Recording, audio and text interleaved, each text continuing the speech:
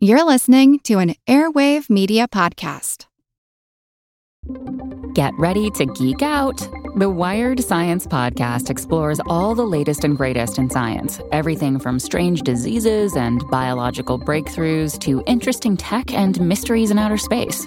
Listen to Wired Science today wherever you get your podcasts. That's Wired Science wherever you get your podcasts.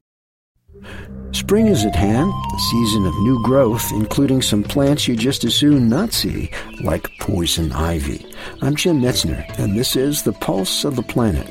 Here's a way that you, as a citizen scientist, could make a difference in helping to control poison ivy. We are initiating a poison ivy citizen scientist website where people can observe poison ivy and transmit pictures of the poison ivy to us, or description of the poison ivy, and the precise GPS coordinates of where the poison ivy is growing. And that way we have a clear sense of where poison ivy is, what forms of poison ivy are in different places.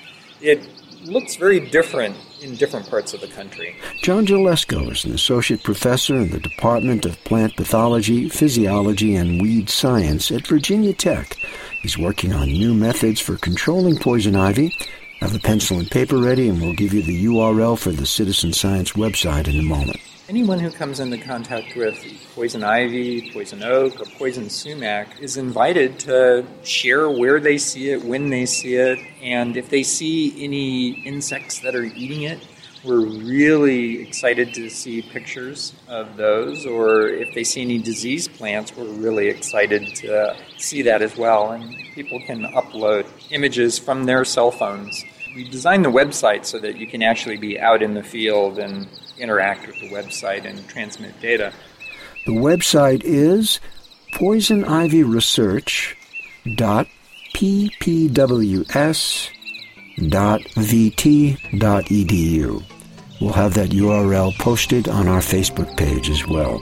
Remember, observe, take pictures, but don't touch. I'm Jim Metzner, and this is The Pulse of the Planet.